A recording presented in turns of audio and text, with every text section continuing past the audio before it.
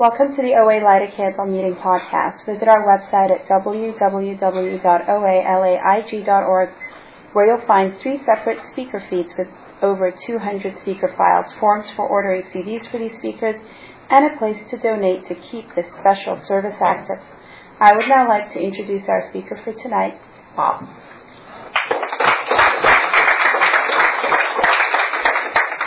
Thank you. I'm a compulsive overeater. My name's Bob. Hi, Bob. My first sponsor used to say this little prayer. It always helps me get centered. God, please give me the ability to speak clearly, tell the truth, and carry a message of hope to somebody tonight. And life is good today. It's real different today. A little basic format my first sponsor taught me was what it was like, what happened, how you got here, and what it's like today. And hopefully somebody can use some of that information. And I've been doing a jail panel in another fellowship for a number of years. I never know if they get anything out of it, but I know when I walk out of there, I always like the feeling I got when I walked out of jail. And it's nicer to be there for an hour. I go way back to when, a lot of us have a lot of the family stuff in common.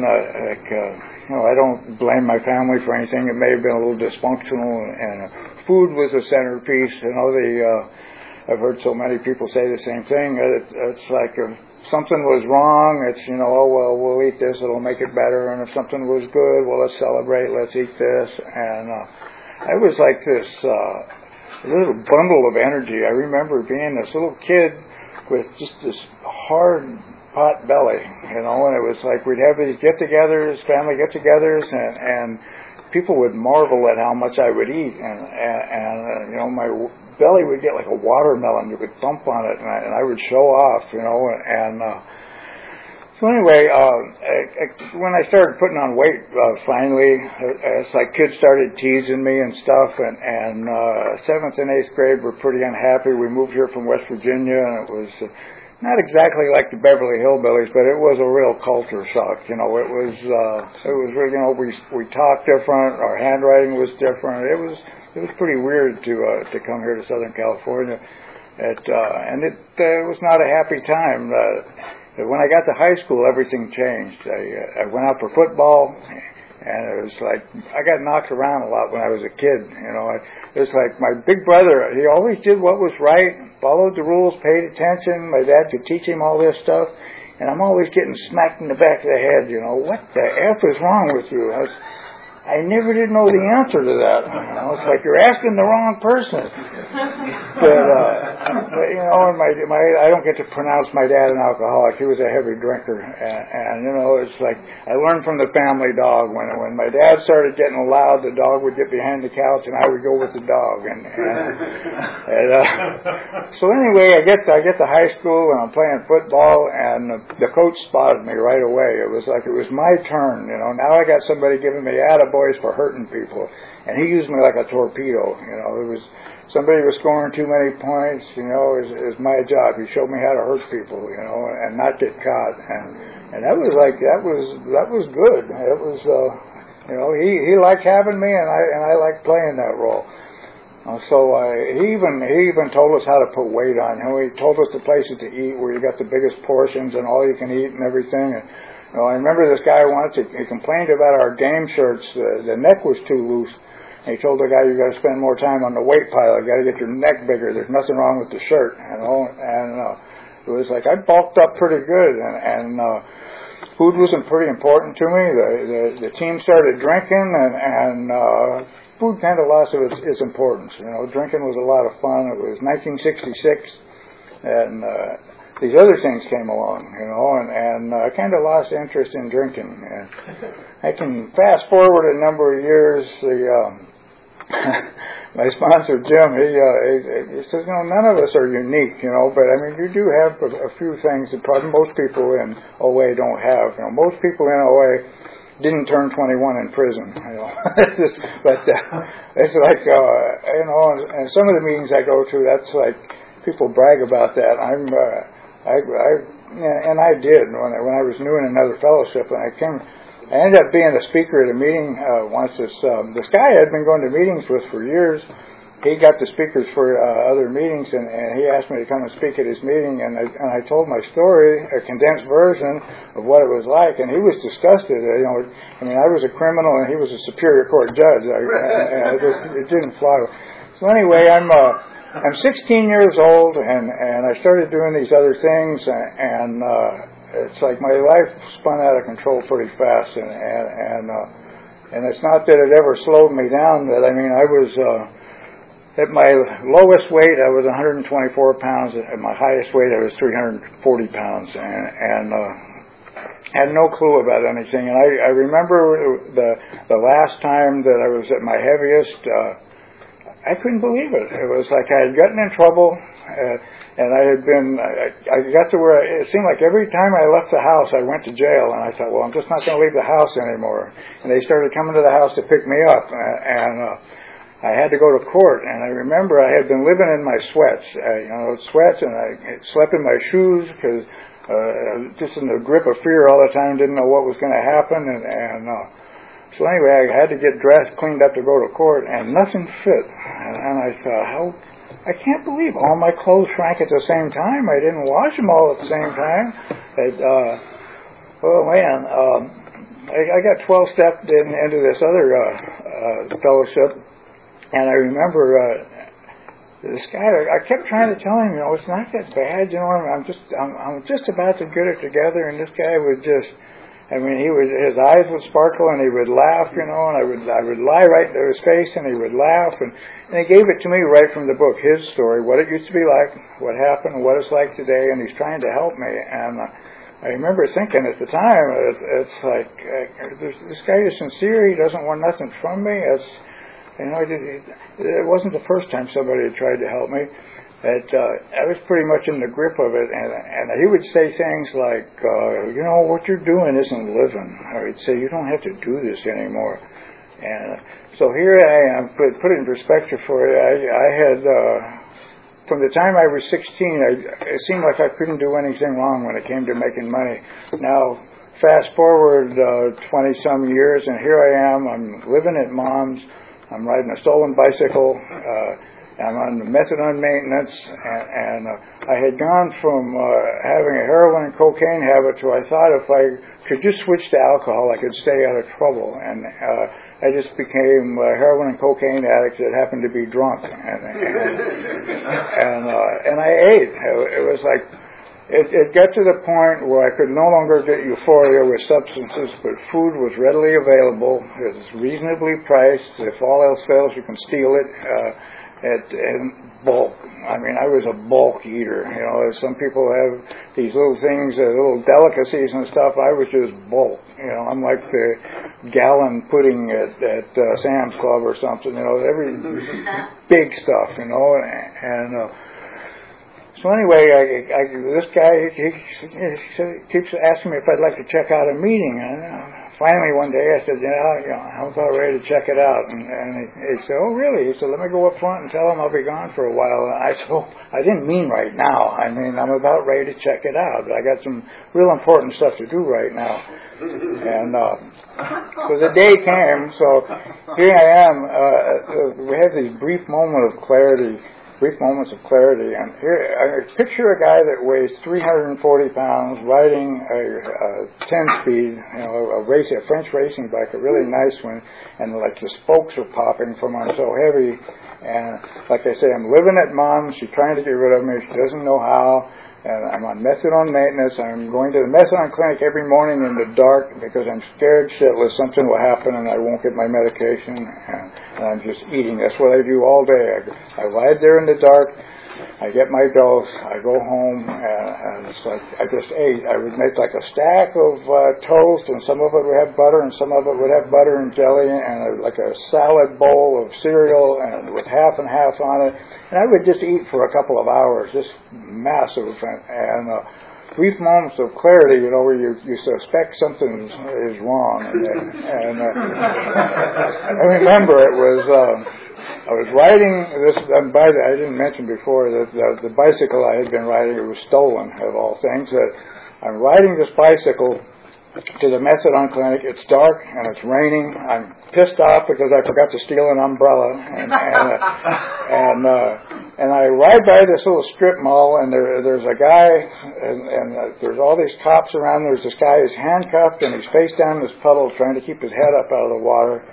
And I went, and I'm a pretty shrewd guy, and I realized what the deal was. He robbed a donut shop. I thought, what a loser. How far can a cop be from a donut shop? And as I'm riding by 340 pounds on this bicycle with spokes that are popping, I'm looking down my nose at him thinking, what a loser. And I thought, you know what, I'm not doing so hot either. So anyway, the guy that was 12-stepping me worked at the methadone clinic, and finally the day came. I don't remember the details. I remember it was about 11 o'clock in the morning, and I must have had something good to wake up to, but I went in, I got my medication, and this guy asked me, he said, if you go right now, it'll be early for the meeting I told you about. And I said, okay. And I mean, we were both surprised. But off I went to this meeting, and it was an NA meeting, and they suggest that you come to your first meeting clean. If you can't work it out that way, try again next time. And my story was it was 2 years. I didn't go in and out. It was just 2 years before the light bulb went off. And so there I am, and I've got a sponsor, and I'm started on the steps, and I remember I had 45 days, and I was writing my inventory, and I had some old-timers telling me I was trying to do it too fast. This isn't a race. I'd been watching these guys for a couple of years already, and I thought, well, it may not be a race for you. You're sitting around with your thumb up your butt, but I got to get everything I can between me and the last one. It's a race for me. And I committed myself to taking all 12 steps and not make any other big decisions, just do it and see what happened. So anyway, I'm writing my inventory, and my poor sponsor, he was younger than me, never met anybody like me. I would tell him the stuff I was doing, and he would just start shaking. And I remember we went to this noon meeting that he went to, and afterwards I told him, I said, well, I made a decision. And he goes, what is it? And I go, I don't have enough money to pay all my bills, so I'm not going to pay any of my bills. I've reserved an airplane for the afternoon. I'm going to go flying. And he said, I'm not going to co-sign some crap like that. And I said, well, I just thought I'd let you know. So off I rode on my stolen bicycle, and I got hit by a truck. My four-step went flying all over the intersection. The paramedics picked up as much of it as they could and took me to the hospital, and they threw my mangled bicycle in with me. And I got out of the hospital, and I remember telling my sponsor, he said, what's wrong? I go, I lost some of my resentments. He says, do you remember what they were? And I go, no. I was all frustrated. He said, it's a freebie. You don't have them anymore. But things started to happen. That's the reason I'm including this other this other fellowship in my story is that's where something happened. As I remember, I was on step 8, and the same noon meeting. We walked, after the meeting, we walked about 50 feet to get in the shade, and I had my 8-step list. I had shared my inventory with him. I didn't intentionally hold anything back, and I gave it all to him. And then I get to step 8, and I was being pretty shrewd again, and I go, oh man, I got to do a lot of stuff. I better keep this list as short as possible. And so I write this silly little list, and we walk about 50 feet, and I hand it to him, and he looked like he drank some spoiled milk or something because he had already heard my inventory, and he says, well, this might be a good start, but I don't see you on this list. I go, what do you mean? He goes, what do I mean? We just walked about 50 feet, and you're dripping sweat, you're bright red, you're gasping for air, you're always sniveling about your knees, and your back hurt. You weigh well over 300 pounds. You're riding a stolen bicycle still. You're living at your mom's. You're doing your own dental work with a Dremel tool in her garage. He said, look what you've done to yourself. I go, I got to get a new sponsor. But I went home and I started, and I had some old timers tell me, don't think about yourself, you're all you ever thought about, but this is what my sponsor told me to do. He said, you stole 30 years from yourself, you almost killed yourself. He said, you're at the top of the list, and that's what I did. And he gave me a specific formula to go through. He had said he didn't know anything about OA, but he had made some helpful suggestions. He saw me, we were at a potluck once, I remember, and he saw me stacking the food up, and he goes, here's an idea. Put that plate back and get one of these little plates. And then when you stack it up like that, it won't be as much food anyway, but it'll still look like a lot. And then another time I remember him saying, step away from the donuts. And and you know what? That was good information, because I had some old timers telling me, don't worry about it. First things first. The outsides don't matter. It's an inside job. And I would look in the mirror and say, it matters to me. I'm disgusted with myself in every way. I want to change in every way. And so he kept coming up with these trick questions. He said, like, so what do you want to do with the rest of your life? I don't know. I mean, how would I know? This was not what I had in mind when I came to my first meeting. I just wanted to, get the heat off. And he said, well, did you ever have a dream that fell by the wayside when you're on methadone maintenance? And I said, yeah, I fell in love when I was 16. I got involved with airplanes, and I wanted to go to school and get my mechanics. My license is to be mechanic, airframe and power plant mechanic. And he said, why don't you do that? I said, I can't do that. He said, why not? I said, I don't know. I just can't. And I had just beaten myself down for so long. He said, from what I've seen so far, I'm sure you can do that. And he encouraged me to do it, and I did it. And I went to school. Another time he mentioned, I was always sniveling about it. My knees hurt, my back hurt, and I couldn't sleep at night. And he said, well, maybe you could join a gym or something and wear yourself out, and you'd lose some weight and you'll tire yourself out and you'll be able to sleep. And I did that. There was this one guy I remember that I called him the Hulk. He was a lifelong athlete, and he was just like a fire plug. His name's Danny. And if he was walking away from you, you said, "Hey, Danny," he couldn't look all over his shoulder. He had to shuffle around like this. And so one day after meeting, I go, "Hey, Danny, it looks like you work out." And he goes, "No shit." And so he says, "I'm going to the gym right now. If you want to go with me, I'll take you." And so I went with him, and they give you the sales pitch, and they lent me $5 to join. I got to sign a 3-year contract, and at that point, I didn't plan on being around for 3 years. I didn't care what I signed, but I did it. I did it, and meanwhile, I'm going to school every day, working on getting my mechanics licenses. I started. I didn't do the things for the right reasons necessarily. I knew I wanted to get rid of a lot of weight, and I knew I didn't want to eat less. So I looked into nutrition a little bit. I wanted to find out what I could eat huge amounts of and still lose weight. And you know what? To this day, I tell guys, it's nice to do things for the right reason, but if you get results, we can sort it out later and maybe tune it up a little bit. But results matter. So anyway, the weight comes off, and my life is just changing in every way. I finish school. I go to work. It's like I had ink on my arms. I remember I was at work one day and working in a short sleeve shirt, working on a really nice airplane, and the owner was standing back, and it was like, I don't know if he was looking at me or not, but because I'm the center of the universe, he's obviously looking at me, and he doesn't look happy, and I'm thinking he's looking at my arms, the ink, and I got all self-conscious. And there was this girl that I had seen at meetings, and she'd been sleeved, but everything was disappearing. And I asked her one night, I go, "Are you grinding that stuff off or something?" And she goes, "No, I go to this Beckman Laser Institute.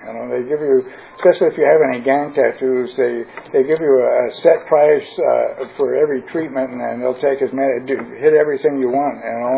So I go in there, and the equipment is much better today. Back then, it was big, clunky, noisy equipment, and I remember I asked her, "Does it hurt?" And she goes, "No." So I go in there, and they give me a price, and I'm thinking, man, I don't make very much. That's a lot of money. And they said, "Well, you want to get started today?" I said, "Yeah." And they go, "How much do you want to do today?" I said, "I'm paying cash. Hit it all." And they go, "All of it at once?" I go, "Like I said, I'm paying cash. Let's go." And this nurse comes in, and she says, "Okay." She shaves my arms, and she says, "I just want to get you ready, what to expect. There's going to be some noise, it's going to sound like bacon cooking or something, And I'm thinking, okay. And she says, "There's going to be a little smell like something's burning." And I'm getting a little apprehensive at this point, and the doctor comes in, and he says, "I can give you something for pain." I go, "I don't do that shit anymore." And he says, "So what are we doing today?" I said, "Hit it all. I'm paying cash." He says, okay, and he lowers his welding helmet, and I'm thinking, oh, man.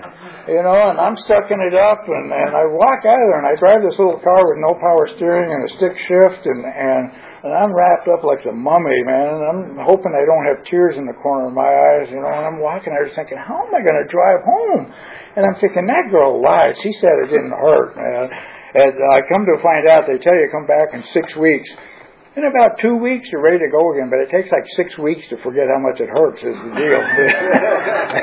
But in case you're thinking about getting any removed, the equipment's much better now.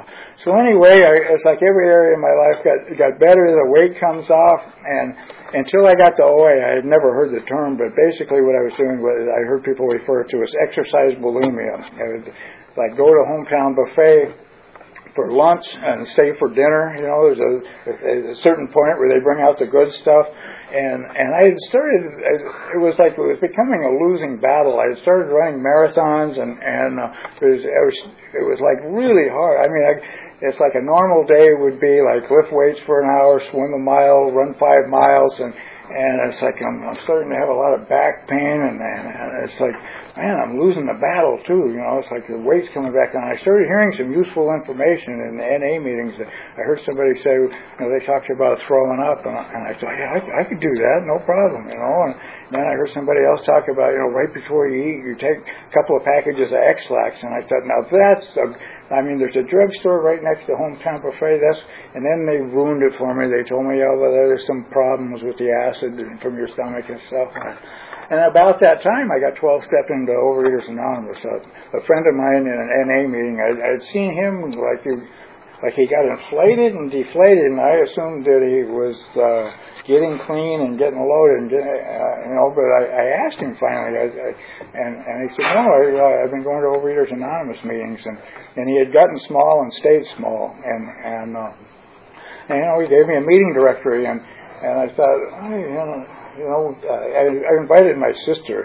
My sister she's never had a problem with drugs or alcohol, but she's heavy and she's really unhappy. Her life's a mess, and I thought maybe I would take her to an Al-Anon meeting, and I'm not saying anything bad about Al-Anon, but the one meeting that I checked out, it was really sad, and I didn't want to take my sister there, and so then I heard about OA, and I thought, there might be some information there for me, you know, I'm losing the battle, and it'll be a 12-step call on her. And so anyway, we go to this OA meeting, and it was, you know, any meeting where people gather together to try and do the deal is good, but it was the blind leading the blind. You know, I mean, the guy that was like the guru at that meeting didn't know his way around the big book or anything, and I was having to show him some stuff. But he did. He told us about this meeting in Laguna Woods, the 100 Pounders Emphasis meeting on Sunday night. And my sister and I went down there and checked it out, and right away I just heard people telling my story. And we would go there every week together. We'd have the meeting before the meeting and the meeting after the meeting, and my sister got a sponsor and got busy with the steps. She's doing her reading and writing every day, and the weight came off, and her life improved dramatically, and but me too. And I mean, it was wonderful. It was a wonderful time. We'd never gotten along very well, and that was a good time to spend together.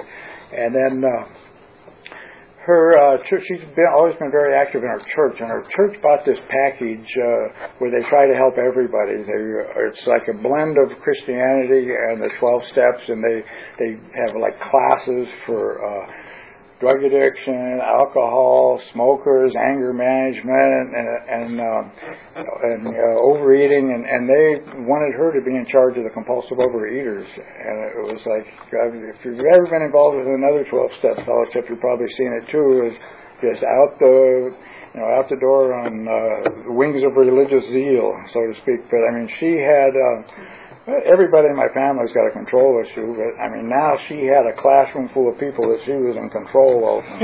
You know, she no longer had time for OA, and just her life spun out of control. The weight came back on, and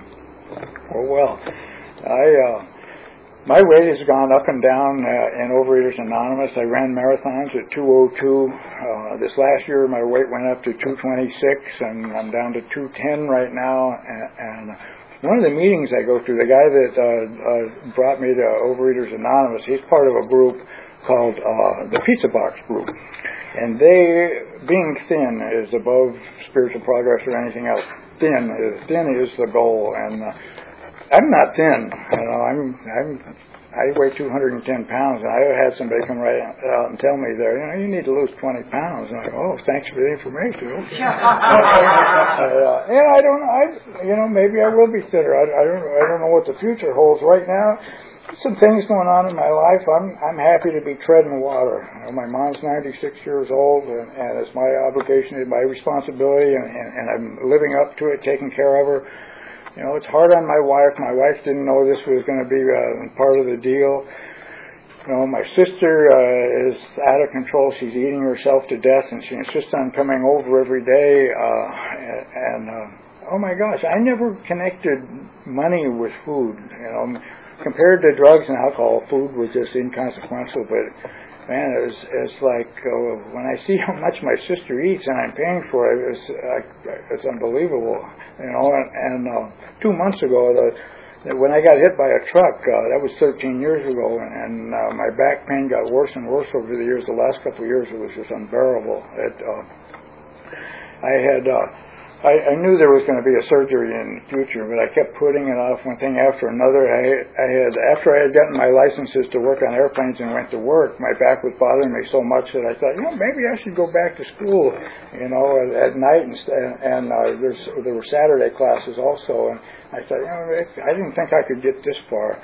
But I went back to Orange Coast College where I got my mechanics certificates, and I got an Associates of Arts degree in 1 year. I took a really heavy load, and they let me use some of my credits as electives. And I got 5 scholarships, and that was a big deal to me because I was pretty low bottom. But they gave me 5 scholarships, and I was able to go to California State University at Los Angeles to get a Bachelor of Science degree in Aviation Administration, and I wanted to put the surgery off till I finished school, and I was just about to graduate with my bachelor's, and I got called into the dean's office, the dean of the engineering department, and he had my grades up on his computer, and he said, the way you do things, Bob, I'm willing to sponsor you into graduate school right now. And it's funny now, because I didn't know what graduate school was. I said, oh, thank you very much. Yeah, great. And I remember walking out of there thinking, what the hell? I went home, and I'm telling my wife, okay, I'm going to go to graduate school. I got invited today. And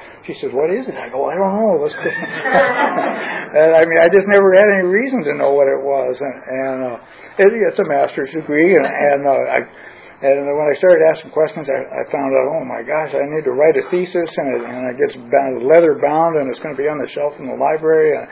But I was able to do that, and there was always something. Putting off the surgery, it's just because you got to take off a chunk of your life. And a few months ago, I realized my mom's 96, and she's winding down, and it's like I need to be there when something happens. I can't be in the hospital or be recuperating. And I scheduled this surgery, and I really miscalculated this. I thought, oh man, a week in the hospital. I got a high stress job. I earn a good living, but this is going to be like a vacation.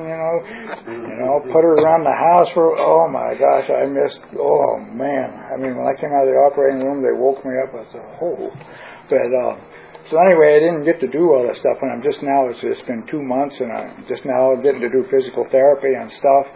And it's just ironic that I'm watching my sister eat herself to death. Now that I'm home every day and I'm still buying the groceries and I see how much she eats, and there's been times in the past where I held my tongue with people, and then when they died or something like that, I wished I had said something.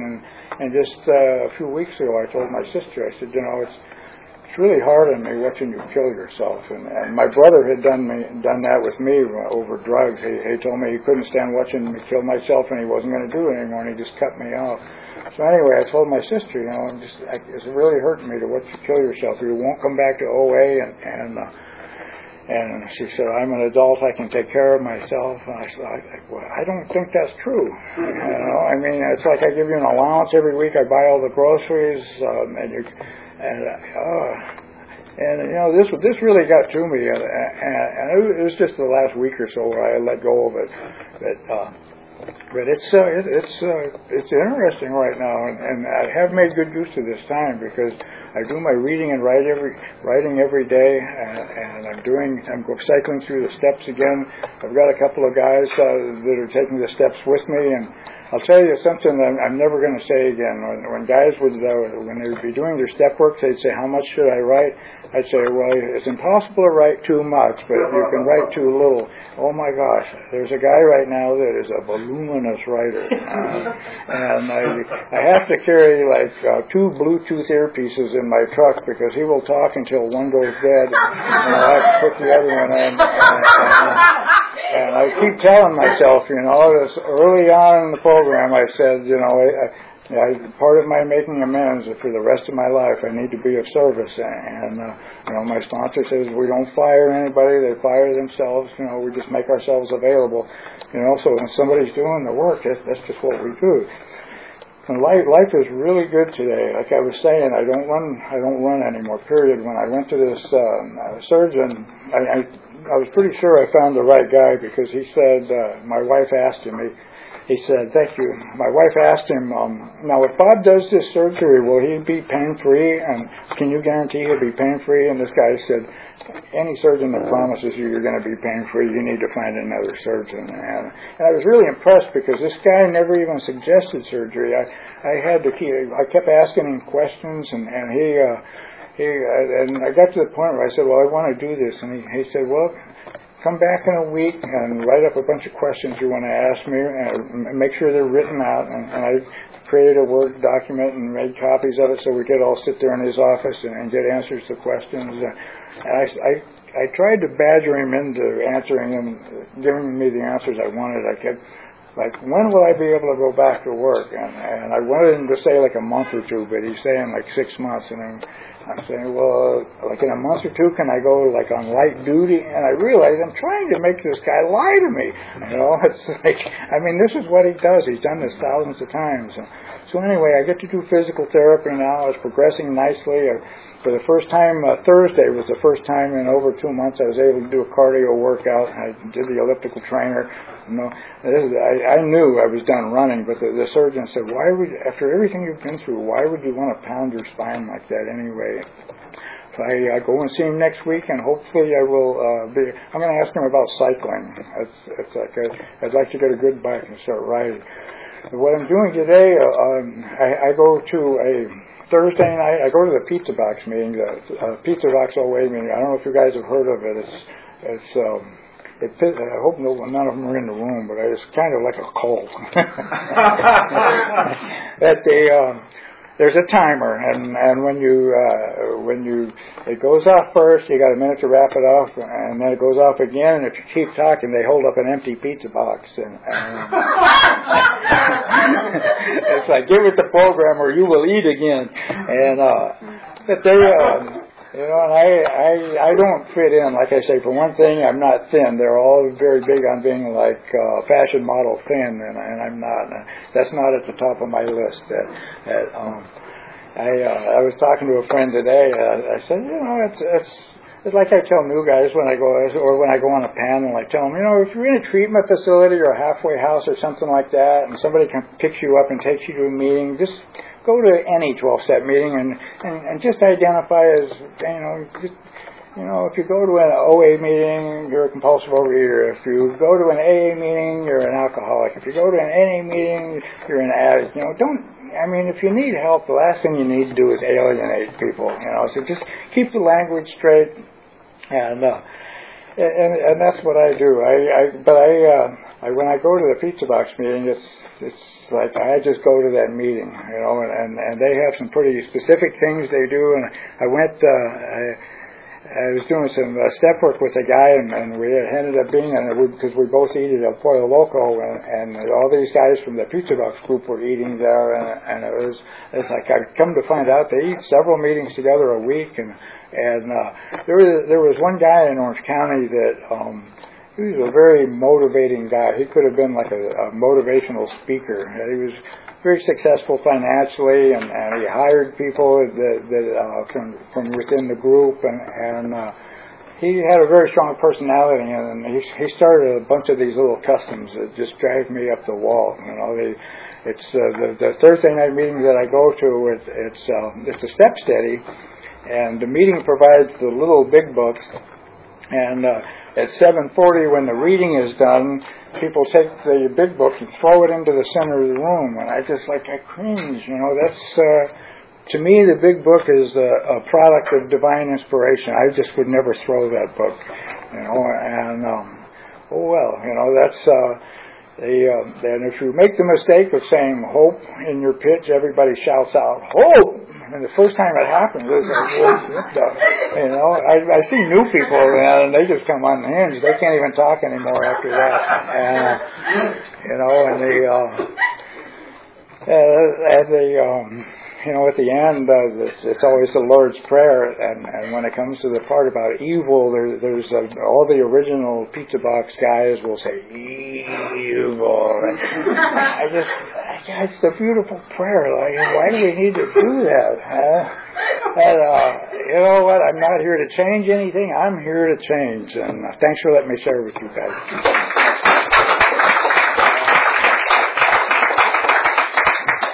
Okay, so I have some hearing loss. I'm wearing hearing aids. If we do some questions, please make sure I hear you. Well, can you talk about, thank you very much, can you talk about your spiritual life with a higher power? My spiritual life with a higher power. My sponsor, Jim Fairbairn, I admire him. He can do his pitch and it just resonates, and he doesn't, it's like he doesn't even have time to talk about what it was like or what happened. He's just got so much spiritual food, and I kind of irritate the guys at the pizza box, because I'll tell them, to me the solution is spiritual. And while I acknowledge that Overeaters Anonymous has specific mechanical things that are helpful, you know, like making 3 phone calls a day, reading the big book, 5 pages, and writing about it, and calling your sponsor, all that is really very good, useful tools. But I see some of the people in the group, they actually think that, okay, well, where's my spiritual awakening? I took all 12 steps, I gave up the weight, you know, where's my spiritual awakening? And I'm like, my experience is every time I cycle through the steps, I mean, I know exactly what I want to change, how much I want to change, and I want to change that now, and it has never been like that. I cycle through the steps again, I make spiritual progress, and I realize later on when I get some reprieve from some of my negative behavior, I'll be like, whoa, you know, that's a good thing. I think early on I had to adopt what other people were saying, what God was for them, and I started questioning, you know, some of the stuff I was saying it flies in the face of reason and logic. And I mean, I do believe in miracles. I don't have to see everything in black and white, nuts and bolts, but some of the stuff I was saying, like I mean, if I take it to the logical conclusion, if I have a day where all the lights are green, well, God loves me. But if I start hitting red lights, well, God doesn't love me. So I had to revisit that, and man, I came to, for me, it's kind of a fuzzy thing. I guess you'd say my higher power is it's like a positive force that is churning forward, and if I make use of the steps, shape my life around the steps, I can step out into the flow and be pulled forward by this invisible force, and I have the free will to step out and do anything I want, and good luck of whether or not I can make it back. I don't know if I answered that question or not. Yes? Thank you for your share. You talked a little bit about your struggle with exercise bulimia. Once you got into the program, did you start exercising regularly, and how did you do that to help you? Yes, I've achieved some moderation, which is something foreign to me. And I've got my Thursday today I did a cardio workout. It was only a 12-minute cardio workout, but normally I would do 30 minutes of cardio, and I've got a little circuit I do with weights and machines, and I don't have any desire to get big. I want to maintain the strength I have because I do a lot of climbing around, and I want to improve my life quality and maintain my health.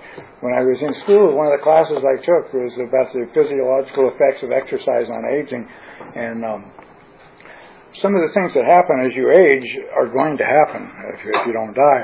But there's a lot you can do to delay the onset. Like something that happens when you age is you start to lose your inner ear balance. And if you haven't been doing anything to maintain your muscle mass and strength, the first time you lose your balance, you realize you don't have enough strength to catch your balance. So you see people, they start taking shorter steps with their feet further apart. And if they don't do any range of motion exercises, they end up being bent over. And if they should fall down, something breaks where you can, if you do resistance training, you thicken your bones from the inside. You know, if you do range of motion, you can stay upright. You can't do anything about your inner ear balance, but it's, my mom's 96. I got the genes. I got a shot at living a long life. I'm 59 right now. I don't want to be, on crutches or in a wheelchair. So yes, I moderate now. Like 5 days a week. I work out 5 days a week, but in less than an hour. I'm pretty efficient about it. I'm sorry, say again? What were some of the habits you cultivated or some of the things that you did when you were new that set you on the right path? Read at least 5 pages of the big book every day. Change the words from alcohol to food, drink to compulsive overeating. Write about what I got and the 5 pages. Call my sponsor. Call in my food. Have a food plan. Stick to it. If I can't get something that's on my food plan, I call in before I change it. Be of service and attend meetings regularly. Thank you very much.